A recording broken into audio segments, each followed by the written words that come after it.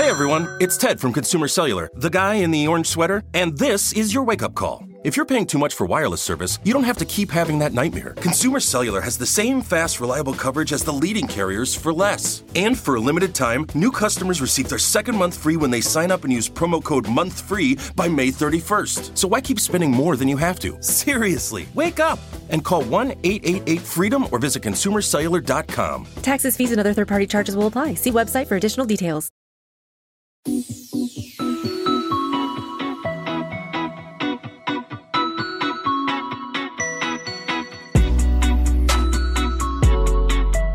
Welcome back to Pod Save the World. I'm Tommy Vitor. I'm Ben Rhodes. Did you do a bracket? Are you March Madness guy? No. Once the better players started playing 0 to 1 years of college basketball, I lost a little bit of allure for me. Yeah, I love it. I don't watch a singular regular season game, so I don't care. So I can't really even bore the listeners with a take. But look, the problem with this one is like a casual college basketball fan. The only college basketball content I've consumed before this tournament is about the number of Alabama basketball players who are like present in like a horrible murder. Yeah, that was a tough story. And some of them are playing in the. I mean, this is a fairly obvious take, but it is a kind of sign that something's kind of wrong here. Yeah, it's not societally, ideal. but we're going to talk about the following on today's pod. First, is it a good idea to prosecute a president? We'll find out. Chinese President Xi Jinping is in Moscow. Why did he go there? What did they talk about? And we'll talk about the latest on the war in Ukraine. French President Emmanuel Macron has an intense passion to raise the retirement age. We'll try to understand why and how he's doing it. A judicial coup in Israel, U.S. bank contagion spreads abroad, Ron DeSantis and Gitmo, and some quicker updates. And then you are going to hear my interview with an Ethiopian independent journalist named Miaza Mohammed. She was in L.A. last week. She won a big award from the State Department, was introduced at the White House. We talked about Ethiopia's civil war and press freedom under Prime Minister Abiy Ahmed. You guys will be surprised to learn it's not great. No, I wouldn't start my, independent blog there without, a lot of security concerns. Yeah, she was arrested like 3 times in the last year. Yeah, what a turn that country has had. I mean, it seemed like such an optimistic case not that long ago. Yes, and I asked her about that. So the voice you're hearing is our friend, our new colleague, Max Fisher. Hey, guys. Excited to welcome him to the pod for the first time, but not the last time for this topic we're going to lead with. Max comes to Crooked Media from the New York Times. He's been a columnist. He's been an international reporter. We are thrilled to have him as part of the Crooked Media team. You're going to hear him on lots of shows, but we are particularly excited to have another foreign policy geek in this building. This is big for Ben and I. Don't sell the people out there short. They're more foreign policy geeks. There's geeks everywhere. You're right. Dozens of us. You're right. They're just quiet about it. Yeah. But Max, welcome. Thank you. I'm so happy to be here, guys. I've been listening for years, as you know. There's a lot of reasons that we will talk about that I feel like this is the place to be for kind of where our country is and where people are in their media habits. Really excited to be on Pod Save the World now, hopefully more in the future. I'm going to be on Offline with Jon Favreau, and we are cooking up some other really cool stuff that we are very excited to unveil for everyone really soon, I think. Absolutely. And you guys probably noticed we're trying to do more episodes than just one per week of Pod Save the World, and are excited to work with Max on that. So, okay, first topic, the reason we wanted you here is Trump, everyone might have noticed, has said he's about to be indicted for paying a $130,000 hush payment to an adult film star named Stormy Daniels in exchange for her silence during the 2016 campaign. The press corps, the cops in New York are on the edge of their seats trying to find out. This would be the first such indictment in American history. Max, you have dug into this issue in the past and reported on it. What have other countries done, and how do you think it's worked out for them? Well, so just to give away the answer a little bit, the lessons that we can learn from other countries that have prosecuted presidents, which is actually, America is really unusual in that it hasn't prosecuted past leaders. This is something that other countries do pretty routinely. But the lesson is that it is good to prosecute Trump. That this is the right thing to do. But it tells us a lot about what we can expect, what the kind of risks are, what the things are to look out for. And generally, when you talk to people who study this and look at the record, they will say there are kind of like 2 categories of countries that prosecute presidents, that it works very differently in those 2. There are the healthy, consolidated democracies like France and South Korea love to throw their former leaders in jail for corruption. They do a ton of it. South Korea, 2 of the last 3 former presidents? And it was almost 3 of the last 4, but one of them died while he was in the trial. So it's just like the overwhelming. And these are legit cases, to be clear. These are like they really did the crimes and they were facing what looked like fair punishments for it. But in countries where this happens, it is seen as a kind of like way to uphold the rule of law. You're sending a message to future leaders, and it generally like works out fine. And it's not that people don't try. Like Sarkozy, who's the French president, who faced some corruption charges, and I think was convicted on them. He really tried to like pull a Trump and to like get people mad and say like, oh, the courts are coming after us and this is the deep state. And people just didn't really buy it because they generally trust the justice system there. And then the other big category are the like weaker or younger democracies where it's really important to do this because you're trying to like establish rule of law and establish norms and try to like stamp corruption out of the system. But it can also be really risky. And there are like a few different things that can happen, which are going to sound familiar to anyone following the news here in America. It can be perceived rightly or wrongly as politicized in a way that can undermine trust in the justice system. And that can lead to rejection of the results. It can lead to unrest, protests. Sometimes leaders will get overzealous in pressing cases against their former rivals who are out of power, which is not a good habit to get into for lots of reasons. And one is that something you see in countries like Peru or Bolivia and a lot of South America is that leads to this like really destructive tit for tat cycle where like a new president comes in and the first thing they do is open cases against their predecessors. Might be happening in Pakistan right now, where Imran Khan, former prime minister of Pakistan, is facing charges that range from terrorism to corruption. He had to appear in court last week and is doing he's taking a Trump-like approach to rallying these people. Right. And it's one of these things where if the charges are somewhat politicized, then like any reaction is politicized, and you just see these like really vicious cycles like in Pakistan of more and more distrust, more and more institutional breakdown. And it's actually a reason I was really surprised by this stat that 77% of new democracies that came out of a dictatorship never even try to prosecute the leaders of the former authoritarian system, like in Mexico, for example, because it's just seen that like the risks of that are a little bit too high. So Ben, Nixon, pardoned by Gerald Ford for his role in Watergate. George H.W. Bush pardoned his Secretary of Defense and 6 others for the Iran-Contra affair.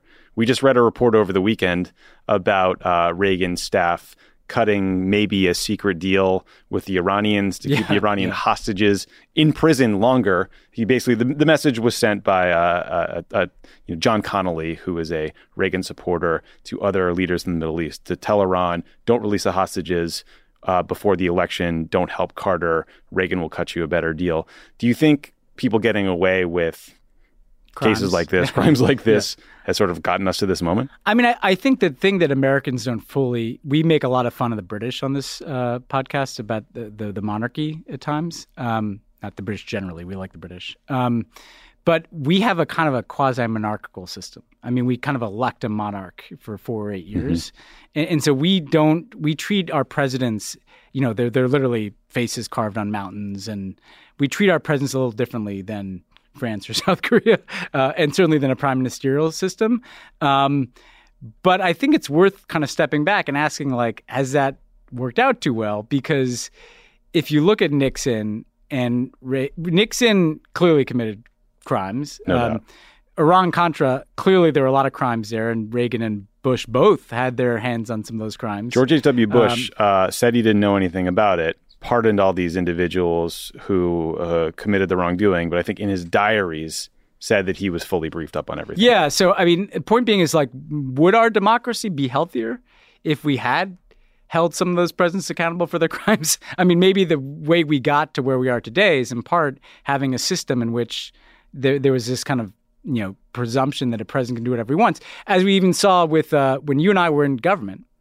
And we were being warned against all these norms and, like, for instance, nothing political on your computer. And then Trump has the RNC on the South Lawn, and apparently that's fine. The Republican National Convention. Yeah, exactly. The point being is that I think the reason that we have not done it is less because we've had pristine presidents and more because we have this kind of quasi-monarchical system. And I don't think that's worked out. Max is the counterpoint, Brazil, where former president, now current president, Lula da Silva, was sentenced to 12 years in jail. Now we're going to wait and see if Lula prosecutes Jair Bolsonaro, who was the previous president. Right. Well, Brazil kind of shows the other side of this, that what if you defer more to prosecuting, because it does have risks. And there's like still a really widespread perception in Brazil, which is not groundless. There's something to this, that the left-wing former presidents, Lula and Dilma, were the charges are probably legitimate, but that the extent of the prosecution was probably political. And there's almost not a way to do this, especially for the first time, that's going to be clean. Mm-hmm. And I think, Ben, you're right that the kind of allowing the precedent to be set that like presidents and former presidents are not to be touched is partly why we're at this point of like, well, now it's too late. And now we really do have to test, and we really do have to like try to prosecute a president. But there was also like a sense at the time, maybe not correct, but at least, we know where he was coming from, that Ford was thinking that like the risks of prosecuting it were going to be high. And he did try to like state a little bit of a middle ground where he endorsed the charges and basically said like he is guilty implicitly, but we're just not going to go through with it because we think the costs of it are going to be too high. Yeah. It's funny though, the Ford pardon is one of those things that if you like come into Washington, it's like treated as this like act of massive courage by Ford, and it kind of wins the Red Hen Civility Award for all time, and nobody ever kind of tests that assumption. Congressional Civility Medal of Honor, And there's probably something to that, right? You've just been through a very divisive period, not just like Watergate, but Vietnam and assassinations and all the rest of it. And Ford, the statesman argument is he was putting that behind us, but I mean, at the same time, like what message was sent, and it is notable, and obviously it's hard to ignore the partisan piece of this, but I'm sure that there's some Republicans that would have some things to say about Clinton's on this this issue, although that was a little different. The behavior in question was less criminal and more about appropriateness. But at the same time, look at the Republican presidents since Nixon was pardoned. There's been kind of a sense of impunity, around certain kinds of things, and why wouldn't there be, given the track record, So I called up a guy at the University of Washington named James Long, who's a political scientist who has studied cases abroad of former leaders being prosecuted, to ask like, what makes the difference between a case where it's like a France or a South Korea where it basically goes fine and you don't see the kind of like backlash, you don't see like what we're seeing now in Israel with like Benjamin Netanyahu trying to like take power in a coup to avoid charges, or the cases that work out really poorly like the Israels, like arguably what's happening in Brazil, like Pakistan. And I expected him to say that it was going to be about the perceived independence of the justice system, or it would be about levels of polarization, or it would be about how popular is the president or former leaders being prosecuted. But he actually said that those aren't the biggest factors. The biggest one that he had found was actually the number of charges that were brought and the severity of the charges. And he said if that number is really low... So not like a hush money payment to a porn star? Right. As your well, first that was what I test said. Right. I was like, does that mean that this is like bad? And he said, no, because everybody knows that this is one of many things, and everybody knows that this is... So the example that he cited, which I thought was really instructive, was Jacob Zuma, who was, of course, the president of South Africa from 2009 to 2018. Super influential, super powerful within his party, within his base. Super corrupt. Incredibly corrupt, yeah. And when he was first charged, like really tried to do like a full Trump and was like, the deep state is coming after us and the courts are corrupt, and take to the streets and like seize our government. And there was this fear, because there were these riots that killed like 300 people, that this might like actually kind of be it for South African democracy. And James Long, the guy I was talking to, said that what he saw was that quieted down because the justice system in South Africa started piling on more and more charges. And they got up to like 15 charges over 800 different instances of corruption. And when that happened, everything just kind of fizzled out, because people were kind of like, well, even if this is our guy and we like him and we don't trust the state, there's a lot here. And now that case is just kind of like plodding along. So I thought that was a good sign of optimism, that because we have so many charges against Trump and you see it now, like you see people are just like not mobilizing for him. It's funny when politicians get charged or even go to jail and kind of use it sort of jujitsu politically. Like Silvio Berlusconi, the former prime minister of Italy, I think he went to jail for a little while and is now back and sort of a player in Italian politics. Chavez. Another one that's silver lining for Bibi Netanyahu, who is facing multiple charges in Israel. Former Israeli Prime Minister Ehud Olmert served 16 months in jail for corruption, and he wrote a book while he was there. So, you can use your time well. They take up watercolor. I don't think Trump's going to write a book. Yeah, do a Bush. A lot of people will consider Bush a war criminal, and he's taken a painting already, so he's ahead of the game. Max, Thriving. thank you very much. You brought great perspective and real reporting to this. Man, he's calling up political scientists. We've got to get on our game. Phone calls. That's the move. That's the move. All right. Well, the first of many, and we were talking about branding this. We had Max Faxer, taking it to the max, maximized minute. I don't know. We'll work on some branding. Max moment. Max Your moment. moment of Max max factor. mentality. Okay. Thanks, man. Thank you.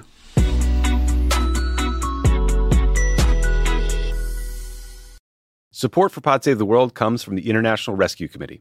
The IRC works in more than 50 countries, serving people whose lives have been upended by war, conflict, and natural disasters.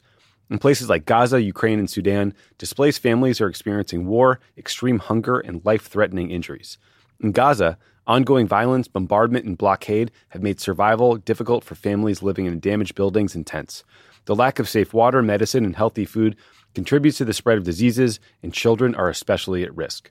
The International Rescue Committee is working with local partners in Gaza to provide life-saving medical care to injured civilians. The IRC works around the world to help families in crisis by delivering critical supplies such as therapeutic food for malnourished children, clean water, cash assistance, and more. Your donation will support this work and help children and families survive. Listen, the International Rescue Committee is an incredible organization. They are doing the Lord's work all around the globe. I have donated to them, for many, many years now because I know that my dollar will go towards helping people. It's not going to go to administrative costs or overhead fees. It's just an incredible group doing great work. I hope you'll consider them. Donate today by visiting rescue.org/rebuild. That's rescue.org/rebuild. This show is sponsored by BetterHelp. We all carry around different stressors, big and small. When we keep them bottled up, it can start to affect us negatively. Therapy is a safe space to get things off your chest and to figure out how to work through whatever's weighing you down. If you're thinking of starting therapy, give BetterHelp a try. It's entirely online. It's designed to be convenient, flexible, and suited to your schedule. Just fill out a brief questionnaire to get matched with a licensed therapist and switch therapists anytime for no additional charge. Listen, if you're listening to Pod Save the World, you need some therapy. If you're watching the events around the world that might freak you out, got this election coming down the pike, there's a lot of stuff that people are stressed about, that are anxious about, stuff that makes you lose sleep, and therapy can help. Get it off your chest with BetterHelp. Visit BetterHelp.com/crookedworld. Go today to get 10% off your first month. That's BetterHelp, HELP.com/crookedworld.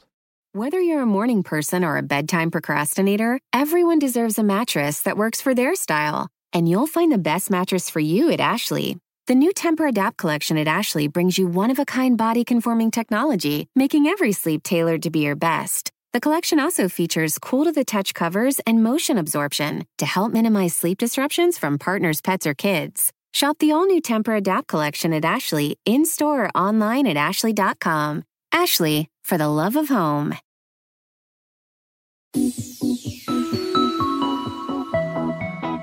All right, Ben, let's turn to Ukraine because there have been some big updates. The first is that Chinese President Xi Jinping traveled to Moscow to visit Russian President Vladimir Putin. God knows what it's like a multi-day visit, right? 3 days. What do you think they talk about? That's got to be a brutal conversation. Well, we'll get to it. Who knows what there was discussed? The optics of two dictators for life sitting together in the same room where Reagan and Gorbachev met in the 1980s and declared an end to the Cold War says a lot. You better believe Putin's going to maximize the propaganda value in all of this, both at home and abroad. So Putin also wrote an article for Chinese state media. He criticized the U.S. for trying to deter Russia and China and said that NATO is, quote, seeking to penetrate the Asia-Pacific. Xi's visit comes right after the International Criminal Court issued an arrest warrant for Putin for war crimes. Stepping back, I suspect the two leaders have slightly different goals from this visit. I think both want to show up the United States and the West and make clear that the United States can't push them around. I think the Russians want to look less isolated by the war in Ukraine. I'm sure they want economic and military support, including weapons. The White House seems to believes that China still hasn't decided whether or not to provide Russia with arms, so that's a good thing. President Xi is pushing this 12-point peace plan. Point 1 says each country should respect the other's territorial integrity. that would be great if it happened before the war. But, sort of taken in totality, this plan seems to be more like an attempt to freeze the conflict in a way that would help Russia and shut down Western sanctions. Xi didn't discuss the plan with the Ukrainians before he released it. But either way, he seems to want to be a peacemaker. And this comes on the heels of China brokering the truce between Iran and Saudi Arabia. Ben, what did you make of this summit and the kind of, on edge feeling in Washington about it happening? I mean, I thought this was a huge deal, actually. I mean, first of all, they dialed the pomp and circumstance up, 3 days. I think there are 100 Chinese officials. You were saying before, this is the Cadillac plan. Yeah, this is the Cadillac plan. I mean, what did Obama get? We did not get this. We did not have dinner in Ivan the Terrible's chambers at the Kremlin. We did not bring 100 people over with us. And so I just, this is coming at it could not be at a more critical time for Putin, right? Mm-hmm. Like he is entering into the second year of this war. We've talked about how consequential the spring offensives are going to be. Mm-hmm. And he wants to show that he's not isolated. And what more could show that than the president of the biggest country in the world, the second largest economy, decamping there for 3 days? And I actually think, I see some people say, well, Xi failed to echo his support for the war. He doesn't need to. Like, by being there. Yeah, the image kind of says the image says everything. It's not like, Xi has to go defend Putin's view of Ukraine. Just being there is a massive endorsement of Putin. I also think, like, the peace plan coming at the same time, Putin's plan is, look, and we're going to get into this, but he's got a lot more land than he did a year ago. I mean, this is something we don't talk about because, he didn't take Kyiv, but he has his land bridge in southern Ukraine that connects Crimea to eastern Ukraine. Mm-hmm. He is going to want to be trying to freeze this conflict this year. That's his plan.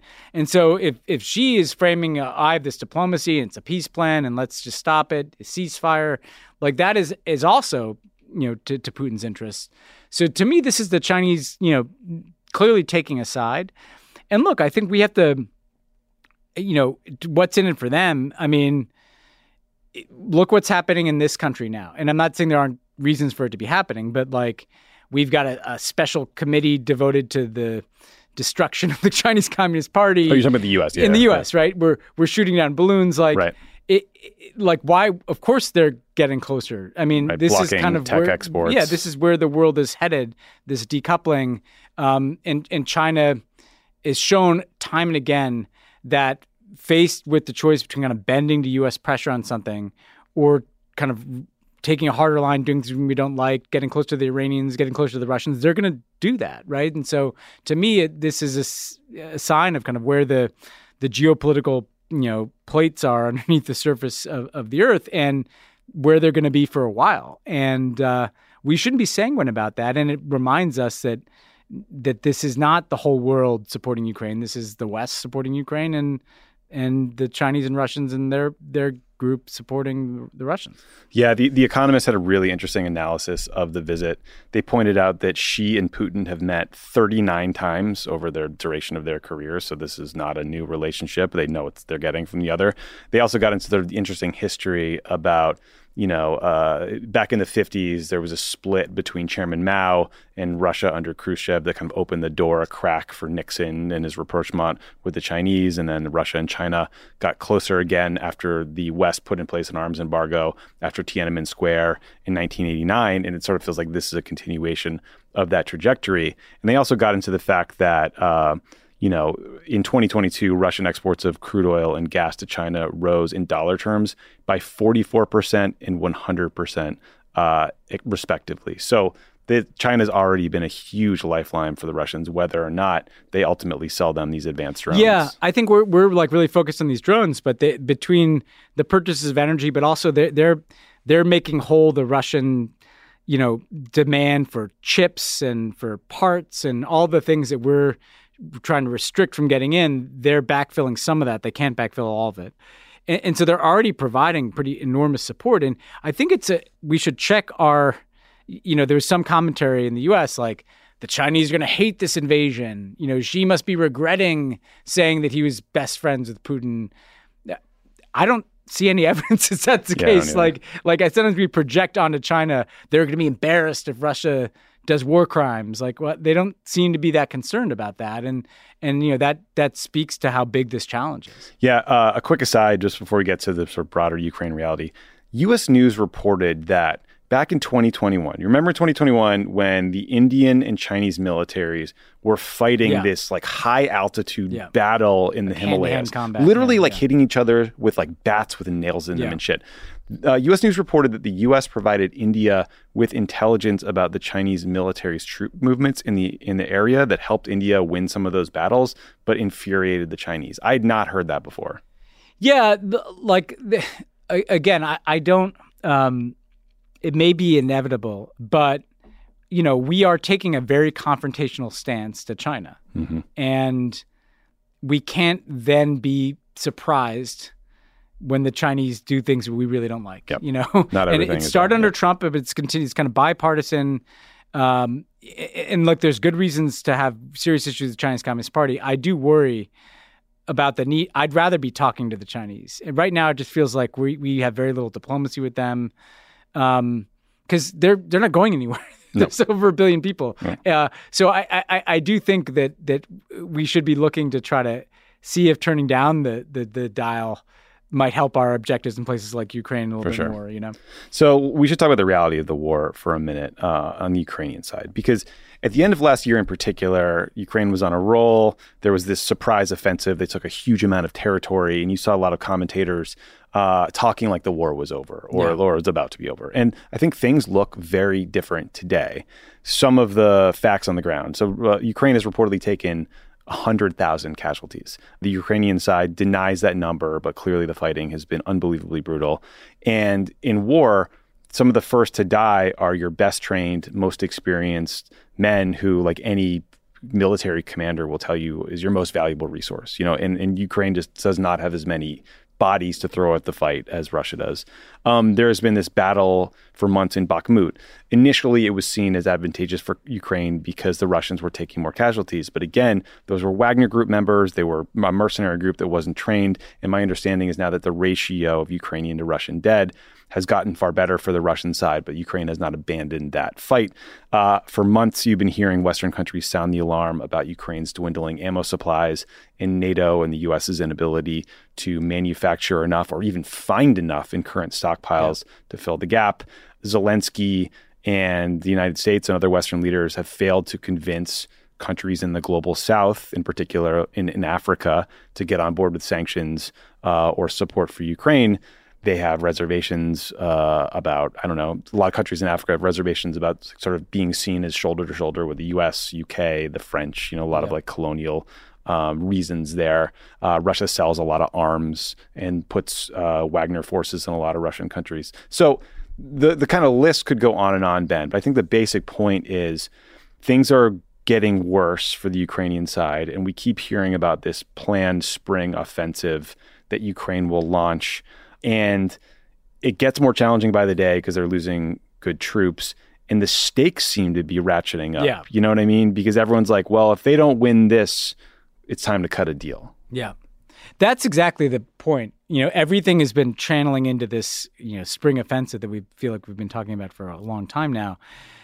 Because in part, if Ukraine can't show like a lot of momentum in that, they're in a position where it's not clear that they can continue to mount offensives. Put aside the F-16 type question, just like the ammo question, like can they replenish their stockpiles that they've been burning down in places like Bakhmut that because the West didn't foresee the need to fight a major artillery war, it's not like we're flush with ammo here, and it takes time to ramp up the industrial production of that kind of ammunition. So they might literally not be able to mount an offensive after this spring one for a while until they can kind of replenish stuff. At the same time, by the way, the same thing applies to the Russians. They're low on ammo too, but they can hold this land and they have bigger military industrial complex. Yeah, more human beings, and they can turn that entire military industrial complex into this task. So the situation that I think is probably concerning the Ukrainians is if you get into the summer and you still have Russia occupying huge swaths of eastern and southern Ukraine, And the momentum in the international community is like, yeah, the Chinese have a peace plan and Putin says he wants a ceasefire. And a couple of European governments are starting to say, like, wait a second, we need to stop and take a pause here. I think what you'll see there is also a test for the Western alliance insofar as it's held together. Do you start to see fractures? The moment that Putin wanted to come earlier in the war does feel like it might be approaching. Now, the alternative is that the Ukrainians have a lot of battlefield success and they take a bunch of territory and it's like, let's just keep up the momentum and keep this going. But it does make it feel like a lot is riding on this offensive, probably more than anybody's comfortable with, because the structural dynamics of the war right now kind of play into Putin's, let's just wait these people out, grind it out, hold on to our territory. I mean, you could look at it from this perspective. Ukraine has already won in the sense that it's a viable country. They kept their government. They kept Kyiv. They're drawing closer to Europe. What might they ask for in those negotiations to, NATO membership, et cetera? But we shouldn't ignore the fact that Russia has made these territorial gains, and they too might be very happy with a ceasefire this summer. Yeah, if there was a ceasefire this summer, it seems like Russia would have picked up a lot of territory, and they're probably happy with that. And it would be, maybe phase one of a multi-phase war to take the rest. And that's Putin's long game. Okay, well, we'll obviously watching this one closely, but let's turn to France, where, Ben, the most controversial topic in the country is the number 49.3. Seems exciting, right? So that is the article of the French Constitution that lets the government push a bill through the National Assembly, the lower house of the French Parliament, without a vote, which is very weird that you could even do that. But here's the rub in this sort of high-stakes game of French political poker. If you use Article 49.3, the opposition party then has 24 hours to respond to its use with a no-confidence vote. And if that no-confidence vote passes through the parliament, if you got to get absolute majority of members to vote for it, then the government's proposed bill gets tossed out, as does the prime minister and the cabinet. So the whole government gets tossed out except for the president. So high-stakes stuff. So why the hell are we talking about this, you ask? Because French President Emmanuel Macron has wanted to raise the retirement age in France since he first got elected in 2017. That plan sort of went on pause during the pandemic and everything else. And before his reelection. Yeah, a little more cynical. But he's spent the last couple of months fighting to try to get Parliament to pass this bill, failed to garner enough political support. So last week, he used Article 49.3 to jam it through. Opposition parties called a no confidence vote, which he narrowly survived on Monday. The no confidence vote got 278 votes, 9 short of what was needed. There have been months and months of protests and periodic strikes against Macron's retirement increase plan. Those continued after the failed no confidence vote. Opponents are now preparing legal challenges. So, again, Ben, French really like their retirement. I get it. Yeah, it's wild. I get the sort of actuarial argument for raising the retirement age, right? There's used to be, I think, 4-to-1 sort of workers to retirees. Now it's like 2.5-to-1. People are living longer. Eventually, a state-backed pension system won't be able to care for everyone. Yeah. But I don't get the urgency or the obvious passion for making people work longer. And now there's this added rub of his opponents fairly, I think, arguing that he used this completely anti-democratic means to ram it through. What am I missing here politically? Yeah, well, I mean, there's a profound neoliberal heart beating inside of Emmanuel Macron, right? And to be fair, he's not the only person who's looked at France's books and thought, hey, we can't maintain this generous welfare state if we don't raise the retirement age. But to me, what is it? The real takeaway is Macron came in.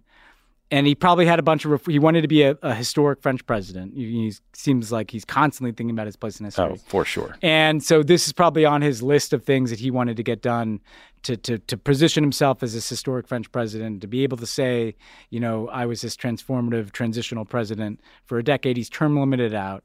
I think what it says to me, though, is when he came in, he built this new political party, En Marche, and he kind of broke the left and the right. They didn't really kind of know how to deal with this large centrist party that occupied all this real estate.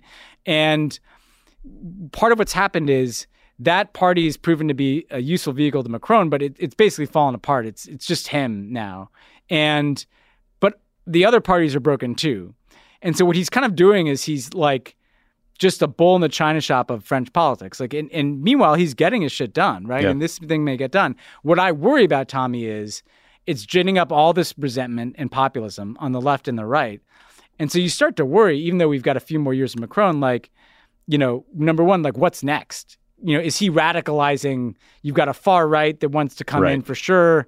And is he making that more likely by what he's doing, by pissing everybody off and alienating younger voters and things like that? That's concern one. And two, is he he is governing in pretty undemocratic ways. And just because he seems like a non-autocrat, he seems like, doesn't mean that, he's not testing some norms that if Marine Le Pen comes in, we'd all be screaming and starts using the same tactics to ram through bills, that deal with identity and immigration, we'd all be freaking out about this in the rest of the democratic world. So yeah, I think that whatever you think about the mechanics of his retirement proposal, doing it like this carries huge risks for France, I think. Article 49.3 has been used 100 times since 1958, so it happens, but not that often. Macron reportedly threatened to dissolve the parliament entirely if the no confidence vote went through, so we would have forced all these kind of members who have been dealing with protests and everything else to face elections, so that probably helped them survive. There were actually two no confidence vote efforts, one from the far right, which nobody wanted to touch, and then one from the sort of, never Trump Republican type party. But again, the retirement age in Germany is 65 and 7 months. In Italy, it's 67. EU is mostly 65. So, Macron is kicking this beehive of this sort of deeply held cultural feeling in France that you get to retirement. That's like the golden age of life. The average French person spends 25% of life in retirement. Macron's only 45. So he's going to have a long retirement. I'm just surprised he's trying to screw it up for everybody. Well, they've always had shorter work weeks there. I mean, sounds great. It is, it's a choice, right? I mean, if you would rather, organize society that way, I think the challenge is can you pay all your benefits? Yeah. And I think what the left would say is that they could tax rich people more. Right. They already tax them a hell of a lot more than here. But again, even if you think there's some common sense behind what Macron's doing, there's some political risk to the way he's doing it. Not for him. He'll be fine. He's going to be president for 3 more years. Yeah. The risk is for where France is going. So speaking of that risk, the last financial crisis certainly helped far-right movements across the globe. Currently, we're dealing with all this turmoil in the U.S. banking system, and it's starting to be felt abroad. This mess started with the failure of Silicon Valley Bank, or SVB, on March 10th.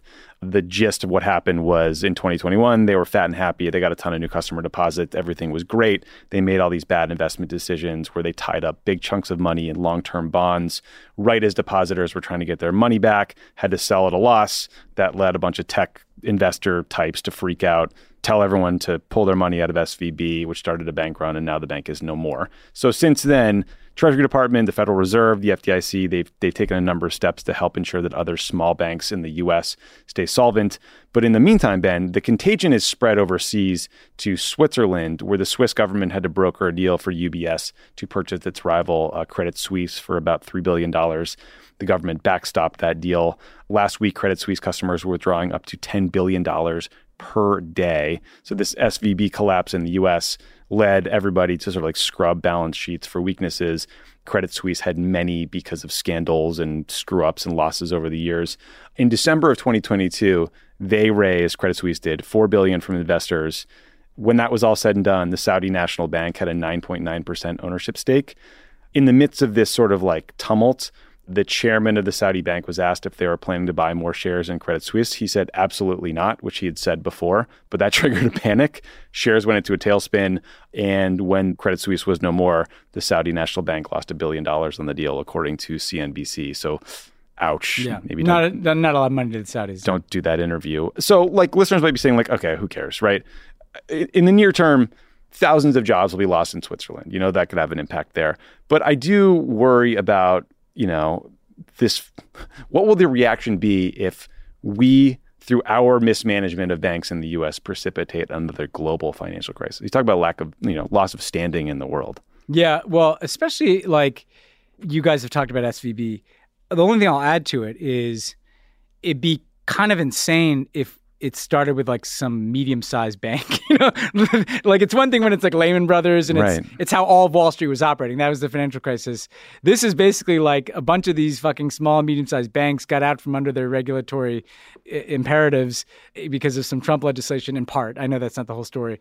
But if that's part of what knocks over the first domino in a banking crisis, I think that what this speaks to generally, though, that concerns me is that we're looking at a lot of instability. Like we've talked a lot about the risk of instability in Iran, in Ukraine, with the Taiwan is obviously the biggest risk out there. But even in the way in which the U.S. and China are competing now, like that's going to be very disruptive to the global economy. Is that the two of us kind of untangle from one another?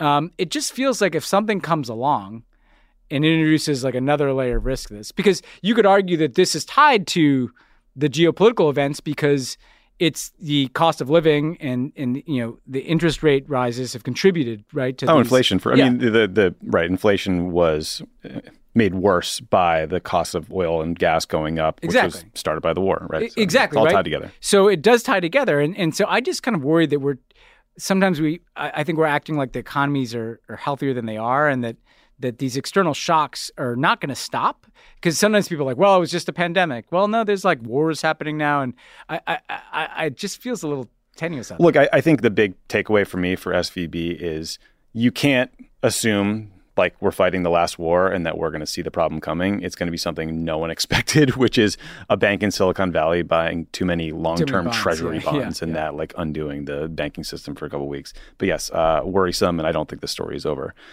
Speaking of kind of ongoing disasters, Ben, on Sunday, President Biden called Israeli Prime Minister Bibi Netanyahu about his plan to rip away power from the Israeli judiciary.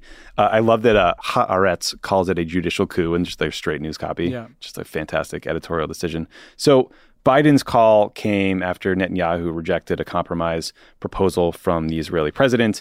The New York Times, by the way, reported on how the architects of this judicial coup plan are two American guys from Queens who started a think tank in the U.S., and it's partly funded by a right-wing American billionaire. So again, it's good to know we're exporting our bullshit abroad. There was some good news out of Israel, Ben, which was that senior officials from the Israeli and Palestinian Authority side met in Egypt to discuss ways to de-escalate tensions. There were two sets of meetings, I believe, which were the highest level discussions between the two sides in 10 years. That fact alone kind of like jumped out at me that these guys just not really been talking. Since the John Kerry process, yeah.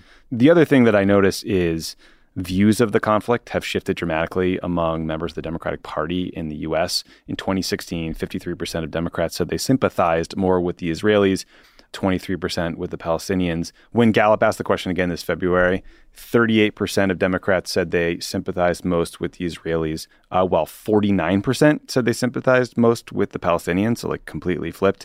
I guess just stepping back, like I wonder how much of this is facts on the ground and reporting and wars in Gaza and like, images out of Sheikh Jarrah versus Netanyahu's decision to fully embrace Trump. I mean, a majority of Democrats continue to view Israel favorably, but that too is down. I think it's more the latter.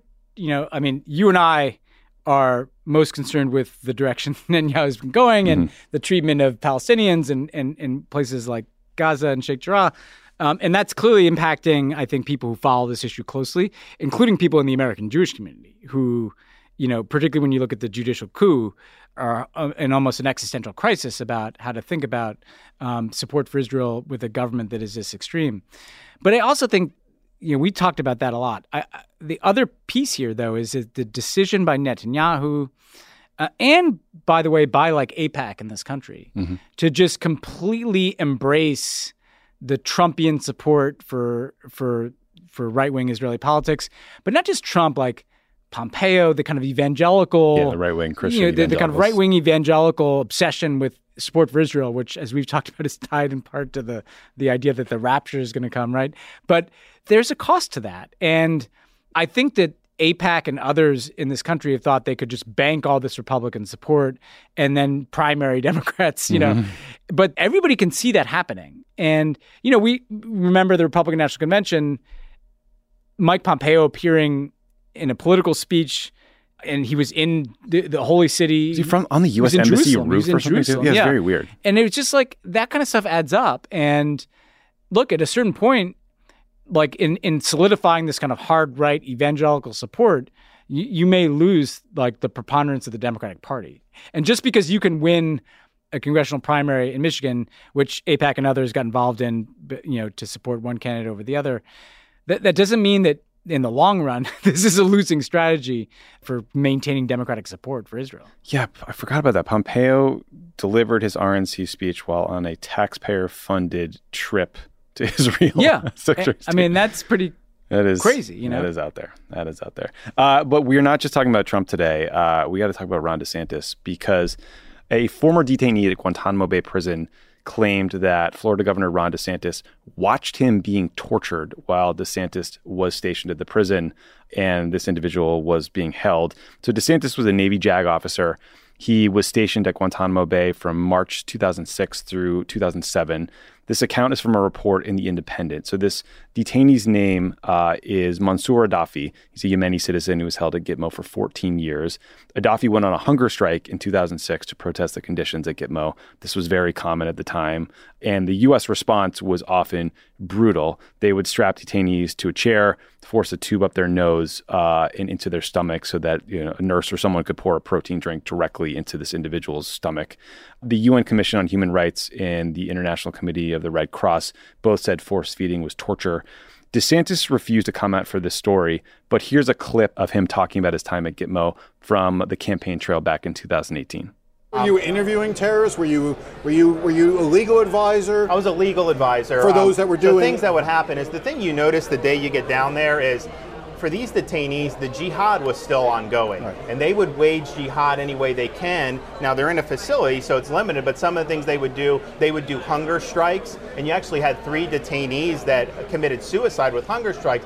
So everything at that time was legal in nature one way or another. So the commander wants to know, well, how do I combat this? So one of the jobs of the legal advisor would be like, hey, you actually can force feed. Here's what you can do. Here's kind of the rules of that. You also had a lot of detainees claiming abuse because this was in the wake of Abu Ghraib, and that was used offensively against our guards. So our guards would have feces thrown at them, all this other stuff, and yet they would be charged with detainee abuse. So we had to evaluate all that. So what I learned from that and I took to Iraq when I was working with SEAL Team 1 is they are using things like detainee abuse offensively against us. It was a tactic, technique, and procedure.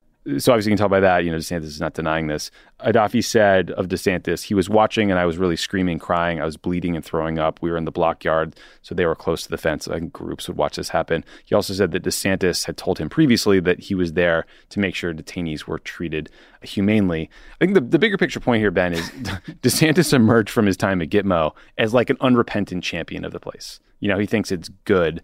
And, I should point out that our former boss, President Obama, tried to close Gitmo, but couldn't because Congress blocked him. He ended up defending force-feeding detainees because he said he didn't want them to die. But the whole thing is just a stain on our country's history. So I don't know.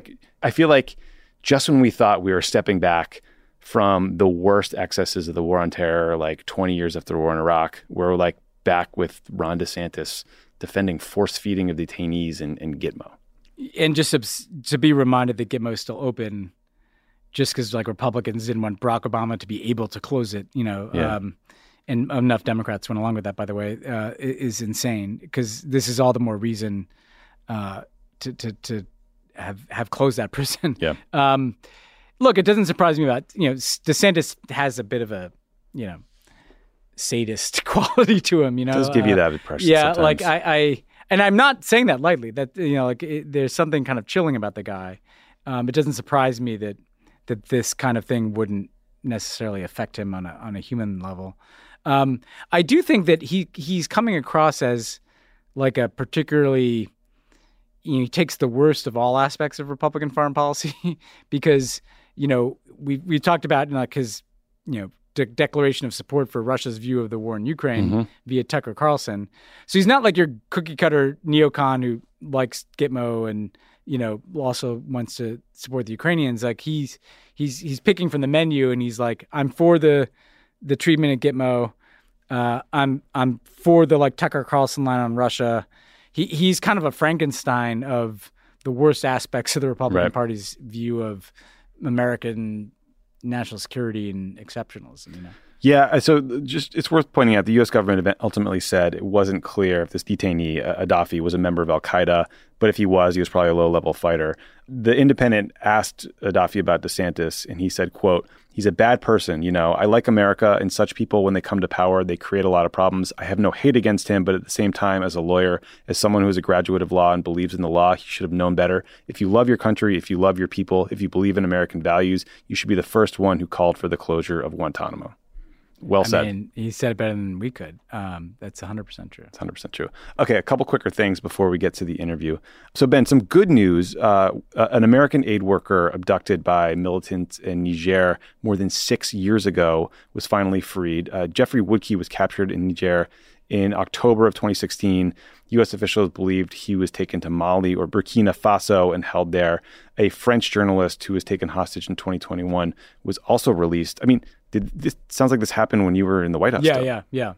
I mean, this is a part of the world where you've had a lot of this over the years, and where European governments had paid ransoms to. Yeah, it sounds like the French helped negotiate this. Yeah, so there's kind of these weird pipelines to have dialogue and communication, and we were constantly trying to get the Europeans to not pay ransoms, but there are kind of established channels for resolving this. What you don't want to see is obviously the incentivization of taking people like this, but it's just whenever you can get somebody out of this situation, for the United States in particular, because we don't pay ransoms, it's a huge relief. Man, 6 years in captivity. I can't imagine. Unimaginable.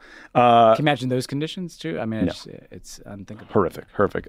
Turning to India, thousands of police officers in Punjab, India, have spent several days now conducting a statewide manhunt searching for a Sikh separatist leader named Amrital Singh.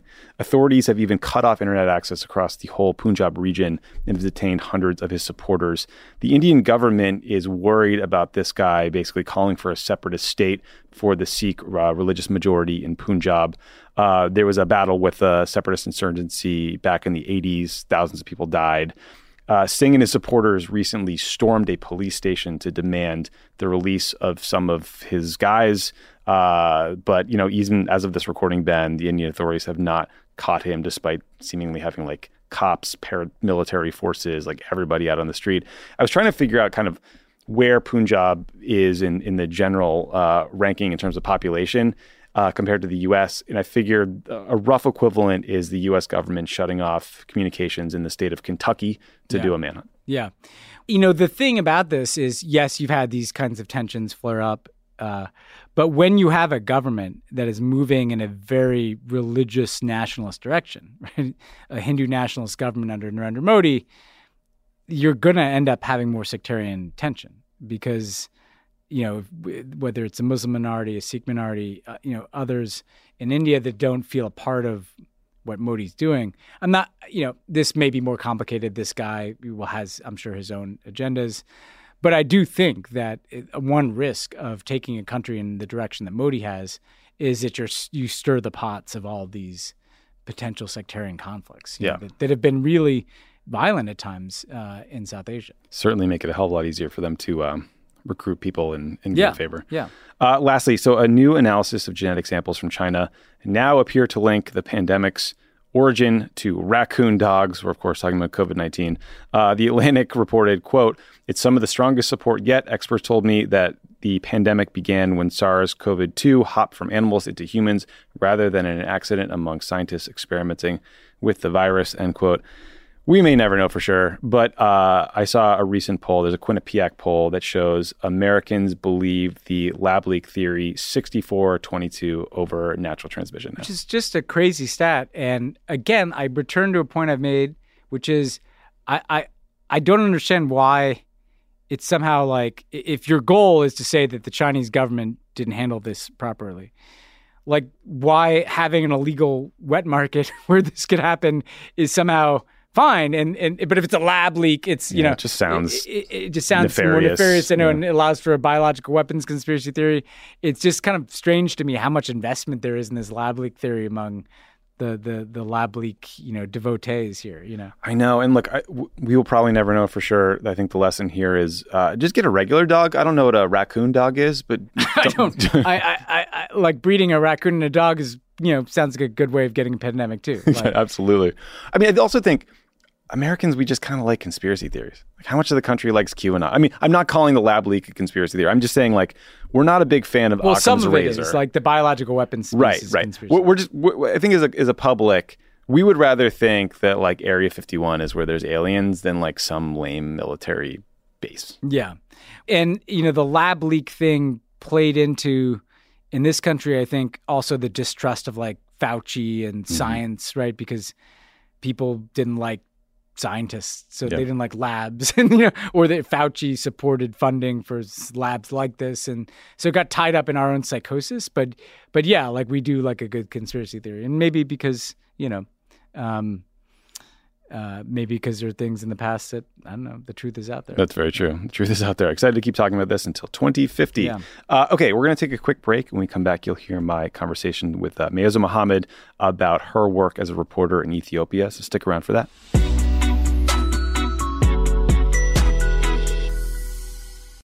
The living room is where you make life's most beautiful memories. But your sofa shouldn't be the one remembering them. The new life-resistant, high-performance furniture collection from Ashley is designed to withstand all the spills, slip-ups, and muddy paws that come with the best parts of life. Ashley high-performance sofas and recliners are soft, on-trend, and easy to clean. Shop the high-performance furniture in-store or online at ashley.com. Ashley, for the love of home. Hey everyone, it's Ted from Consumer Cellular, the guy in the orange sweater, and this is your wake-up call. If you're paying too much for wireless service, you don't have to keep having that nightmare. Consumer Cellular has the same fast, reliable coverage as the leading carriers for less. And for a limited time, new customers receive their second month free when they sign up and use promo code MONTHFREE by May 31st. So why keep spending more than you have to? Seriously, wake up and call 1-888-FREEDOM or visit consumercellular.com. Taxes, fees, and other third-party charges will apply. See website for additional details. Shopify is the global commerce platform that helps you sell at every stage of your business. With the internet's best converting checkout, 36% better on average compared to other leading commerce platforms, Shopify helps you turn browsers into buyers. In fact, Shopify powers 10% of all e-commerce in the U.S. Sign up for a $1 per month trial period at shopify.com/podcastfree. All lowercase, shopify.com/podcastfree, shopify.com/podcastfree.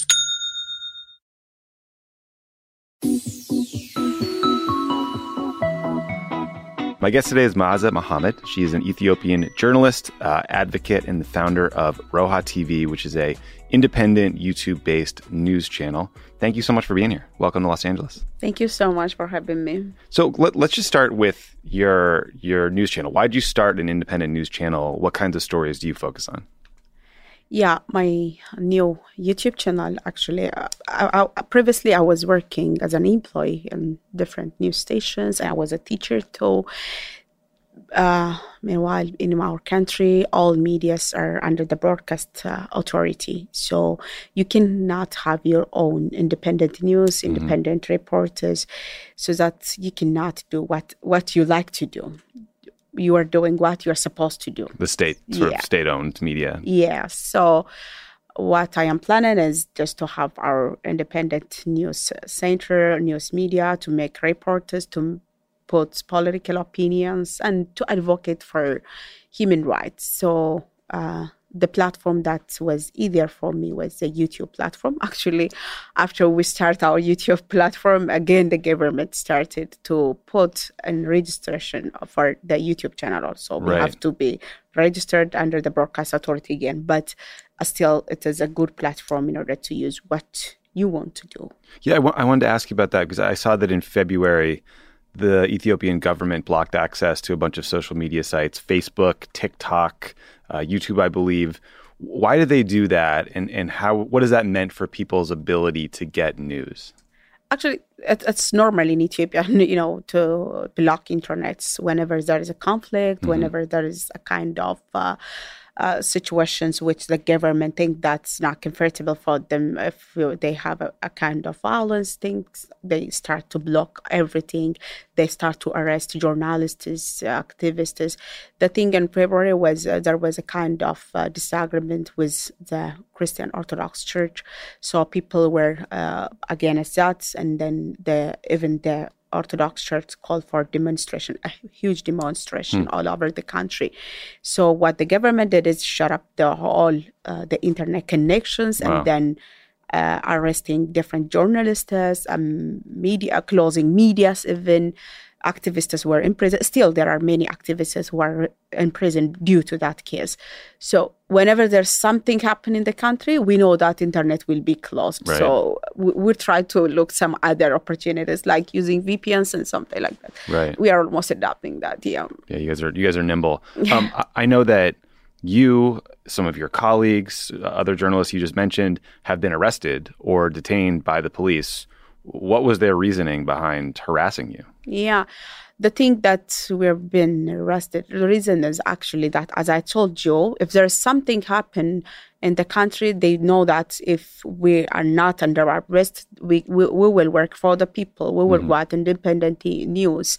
We will advocate what's right for. We think that. So they just put the thing for the first time I was arrested by Abiy Ahmed administration was under the command post. We had a kind of state of emergency during the war. So at that time, they charged, actually there was no charging because it is under state of emergency. They just put you in the jail and then they forget you. That's what happened to me.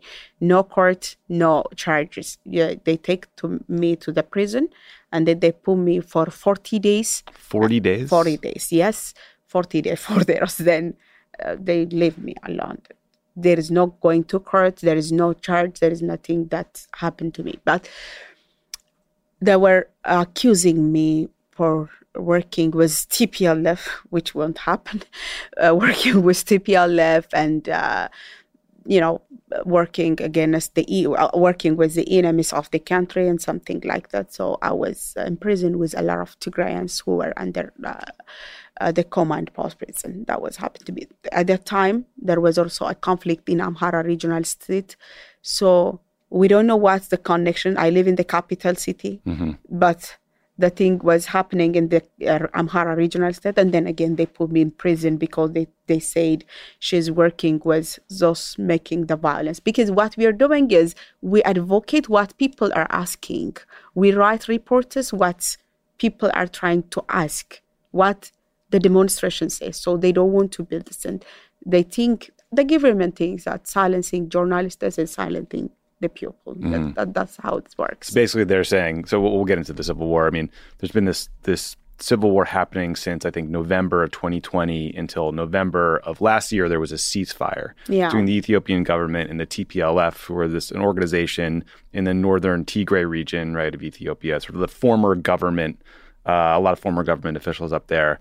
And they're basically saying, you're working for the other side of the Civil War because you're doing reporting. Yeah. For your information, the war is not only in Tigray regional state, but also it takes place in 3 regional states: the Afar regional state, the Amhara regional state, and the Tigray regional state. We call it the northern war or the northern conflict. So there are so many. Actually, they were the federal government, high official of the federal government, and then after the change has come, they moved to the Tigray regional state, and then the fight is between the Tigray regional states and with the federal government. I always call it the war is the politicians' war, not the people. That was what I am advocating for. I was telling for people, this war is not the issue of the people. This war is a conflict between the politicians for the sake of their power, for the sake of their power. That's the only thing that I can say. So this was the thing that the federal government makes it against me. And they said it is the issue of national interest. It is the issue of the people. So Ma'aza is working against the national interest of her country. So this propaganda was really bad for me. It hurts me. Even the people were advocating against me. Yeah, they were asking the government for me to be in prison.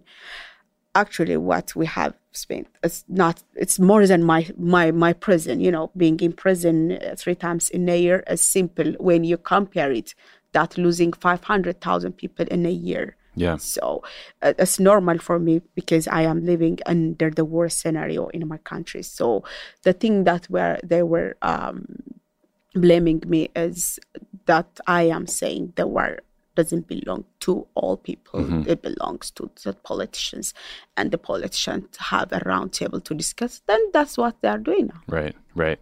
So you mentioned the death toll of 500,000 people killed in this 2-year war. I saw the African Union's peace negotiator said it could have been up to 600,000 people killed in the fighting. On top of that, millions of people have been displaced and driven out of their homes. Like, we're just a little podcast in LA. We've trying to cover this war as much as we can. But as you know better than anybody, it's challenging for journalists to get into the region to cover the war. It's challenging to get information out. What do you think people should know about what's happening that hasn't been covered? Yeah. The thing that happening as I told you earlier is the worst thing, because the number it's the reported number. 500,000 is the reported number. So you can imagine the unreported one. Right. We can imagine. I saw with my eyes, a lot of funerals. I saw everything as much as I can. As a journalist, in order to report things from the place, it was very difficult for especially going to the Tigray area, because it's already controlled by the regional government. So we cannot go. We were not able to go there and to cover the news. But I tried to move to Afar and Amhara, which was under the control of the federal government, so that I can have so many interviews with the victims. I can have so many videos, how things were missed, how things were destroyed. We lost so many lives. I had an interview with women and children who were victims of the war. Not only the war, but also they were victim of sexually victimed. They were raped by soldiers, and I interviewed them. They're in a serious of problem. Still they are under refugee centers. They're living in refugee camps. So the thing for the reporters is you cannot go and see. So we get, especially the situation in Tigray, we get information from the international communities that they have possibilities. So we were not able to see what's happening. And still we are not able, still after the negotiation is going on, journalists, human rights activists, they cannot go there and see what's happening. There is no also external investigation in both Amhara and Tigray regional states. Yeah. We need an external investigation. We need accountability for war crimes. But in order to do this, we need to have someone or some group to have external investigation on both regional states. Yeah. Well, I'm glad you brought that up, because Tony Blinken, the U.S. Secretary of State, was in Ethiopia a couple days ago. Yeah. We're filming this on Friday, March 17th. He called for accountability for atrocities committed during the war. I'm wondering, what do you think accountability for these war crimes would look like? What needs to happen? I appreciate that, but I don't think it works easily. What's happening there is under both governments, the federal and the regional governments are accountable for it. Whatever it takes, they are the one who is leading the war. The federal government and again the regional government in Tigray. So both of them they're responsible for what's happening there, for the crimes, as a leader, as a participant of the war. And the peace negotiation is again between them in order to keep their power. You know what? The peace agreement, for me, it is because they cannot go more. They did it because they can't go more. Because we have been advocating this from the very beginning, to sit down and to solve their problems. The issue is politics. The issue is power. So that sit down and discuss before the war. They fought for 2 years. They killed everyone. They destroyed everything. They put us back to 30 years. And then finally, they know that they cannot go beyond this. They cannot win each other. So they come and sit down. So they talk. I also noticed that Tony said, here's a quote, "For our part, the United States acknowledges human rights violations and repression committed during the past few decades, actions which sowed the seeds of future conflict. We and others were insufficiently vocal about these abuses in the past." Is there a sense of frustration among the Ethiopian people that the United States or other Western countries or silent about previous abuses that maybe sort of led to the conflict that's been happening? Yeah. Me, myself, also frustrated about it. The thing is not only about the northern issue. Yeah. In my country, there is also a serious problem, especially in the eastern part of Ethiopia, which is Oromia regional state. People are under the threat of ethnic cleansing. People are under the threat of genocide. The Amhara people are under the threat of genocide. People are killed every day. A bunch of people are dying, are killed because of their ethnicity, because who they are. Right now, 1.2 million people are displaced from the Oromia regional states. 1.2 Amharas are displaced from a regional state. So I don't know why the community keep silent, especially the international community, the Westerners, the U.S. government. Even Anthony Blinken, he doesn't mention anything in his stay. I have a about question. The treatment of the Amhara people. Yeah, because it's not only about the northern conflict that we are frustrated. Mm-hmm. The northern conflict, we appreciate that at least there is a ceasefire. At least people are not dying right now. Yeah. At least people are not displaced right now. But in the eastern part, there is a state-sponsored genocide, I can say it this way. Because people are killed because of who they are. There's no any reason back. And they officially said, the rebelling groups, the OLA group, they said they have to leave our place. If not, we will clean them. This is with the sentence that already they put. So we need the international community to interfere here. We need to speak out. Mm-hmm. Anywhere, injustices everywhere. Right. Yeah. The biggest action the United States has taken was to expel Ethiopia from the African Growth and Opportunity Act trade agreement, I think in 2021, as a way to punish the government for human rights abuses. Do you think that had an impact on Abiy's thinking, decision-making? Yeah, if there is, this is the 21st century, so we need to work with the international community. We need to work with the globe, especially as a third world, as a poor country. We don't have a place to live alone. We cannot do that. We are looking for different helpers. We are looking for different budgets. So as a government of Ethiopia, it's a pressure. It's a big pressure.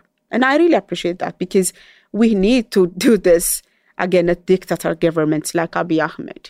He, the one who is putting the people of Ethiopia under this situation. After his leadership came in Ethiopia, we are losing so many people due to their ethnic identity, due to war conflicts, due to even unknown reasons. We have an issue of survival. Mm-hmm. Previously, we had a question of democracy or something. It becomes luxury for us, asking for your democratic right and something like that. It's a luxury for Ethiopians. We are under the question of survival issue. So the world needs to put a pressure. So it's one thing that makes a pressure, and then that makes them to sit down and talk. Who else could help with that pressure? Is like the African Union? I mean, I think the United States, I think a lot of European countries need to be very thoughtful and careful about telling countries in Africa what to do or how to act or pushing for democracy, right? So I'm just wondering where you think the appropriate pressure should come from. Yeah, the first one is the United States, obviously, and then they are doing their best, but we need more. We need more in different perspectives, not only in the issue of the northern conflict. Okay. At all levels, because all are our threats as a community. The other thing, the European Union, the United Nations, and also different human rights advocates, they have to be concerned about it. And we need their voice for our people so that the world dominators, they can hear. Mm-hmm. Because we are the only who are speaking and crying and shouting again and again. Genocide, war, conflict, we're the ones. So we need those communities who work for people, just who works for human being. We need their voices so that we can be heard under those who are there to hear. Right. Just lift them up. The Prime Minister Abiy was awarded the Nobel Peace Prize in 2019 for his work to resolve Ethiopia's border dispute with Eritrea. He later partnered with Eritrean forces to attack forces in the Tigray region, kicking off this war. What did the Western world miss about Abiy to get him so wrong that they could offer this man a Nobel Peace Prize a year before, launching this war? Yeah, the thing that, from the very beginning, I had a question. Personally, I had a question, and I faced a lot of hates. I faced a lot of insults because I was asking the people, I was asking the world, those who even gave him the prize, what did you see? What did he do? What the thing that makes you to believe in Abiy Ahmed? We believe him just because he's new. Or most of the people, because they hate TPLF, because they don't want to, we were fighting and struggling against the TPLF. It was one of the dictator governments. Mm-hmm. So it just because we were struggling and hating the TPLF cannot make Abiy Ahmed correct. We have to see him, what he's going to do. So the situation between Eritrea and Ethiopia also, my question, what was the peace agreement? Why we were not signing, why we were not together, and then what's happening new? It was a kind of honeymoon between Abiy Ahmed and Isaias. It seems like that for me. I was asking that.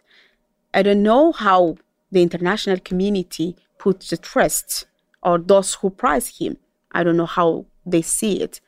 That was my question too. And the world, the one who gives the prize and seeing what's happening there.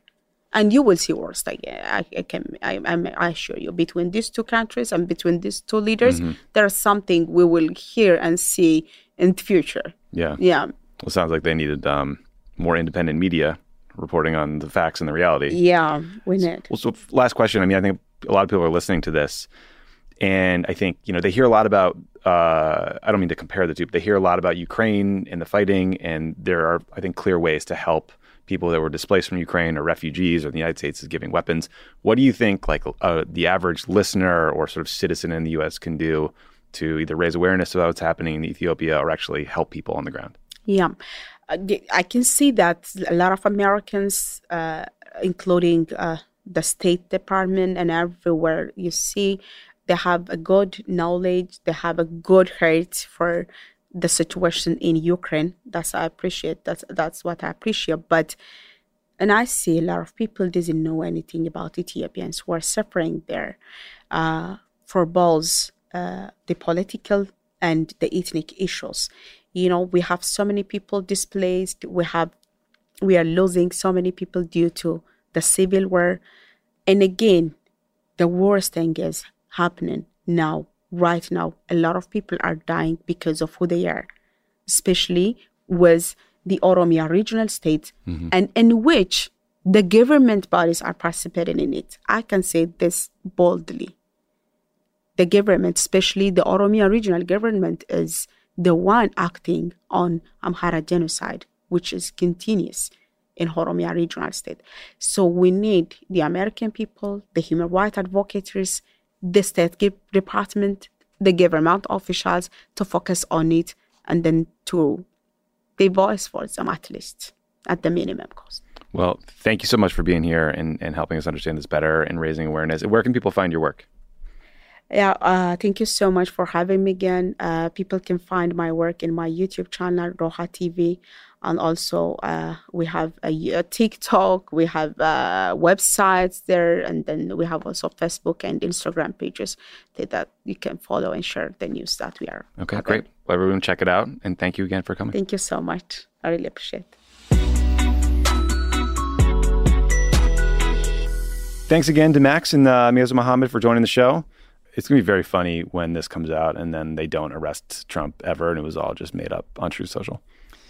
Yeah, I still have mixed feelings about the porn star being the lead arrest of the slate. And not January 6th. And not the violent insurrection, but, it'd still be, high entertainment value. You know who's excited about this? Cable news. A lot of content. Yeah, cable news shows. This will create a lot of content. Nonstop. Yeah. Here we go. Yeah. All right, we'll talk to you guys next week. Pod Save the World is a Crooked Media production. Our executive producers are me, Tommy Vitor, Ben Rhodes, and Michael Martinez. Our producer is Haley Muse. Our associate producer is Ashley Mizuo. It's mixed and edited by Andrew Chadwick, Kyle Seglin, Charlotte Landis, and Vasilis Foutopoulos are our sound engineers. Thanks to our digital team, Elijah Cohn, Phoebe Bradford, and Milo Kim, who upload our episodes and videos to YouTube every week. And check out the Pod Save the World YouTube account. Thanks to Saul Rubin for production support.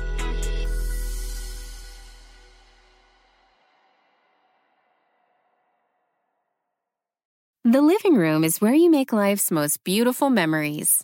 But your sofa shouldn't be the one remembering them. The new life-resistant, high-performance furniture collection from Ashley is designed to withstand all the spills, slip-ups, and muddy paws that come with the best parts of life. Ashley high-performance sofas and recliners are soft, on-trend, and easy to clean. Shop the high-performance furniture in-store or online at ashley.com. Ashley, for the love of home. Shopify is the global commerce platform that helps you sell at every stage of your business. With the internet's best converting checkout, 36% better on average compared to other leading commerce platforms, Shopify helps you turn browsers into buyers. In fact, Shopify powers 10% of all e-commerce in the U.S. Sign up for a $1 per month trial period at shopify.com/podcastfree. All lowercase, shopify.com/podcastfree, shopify.com/podcastfree.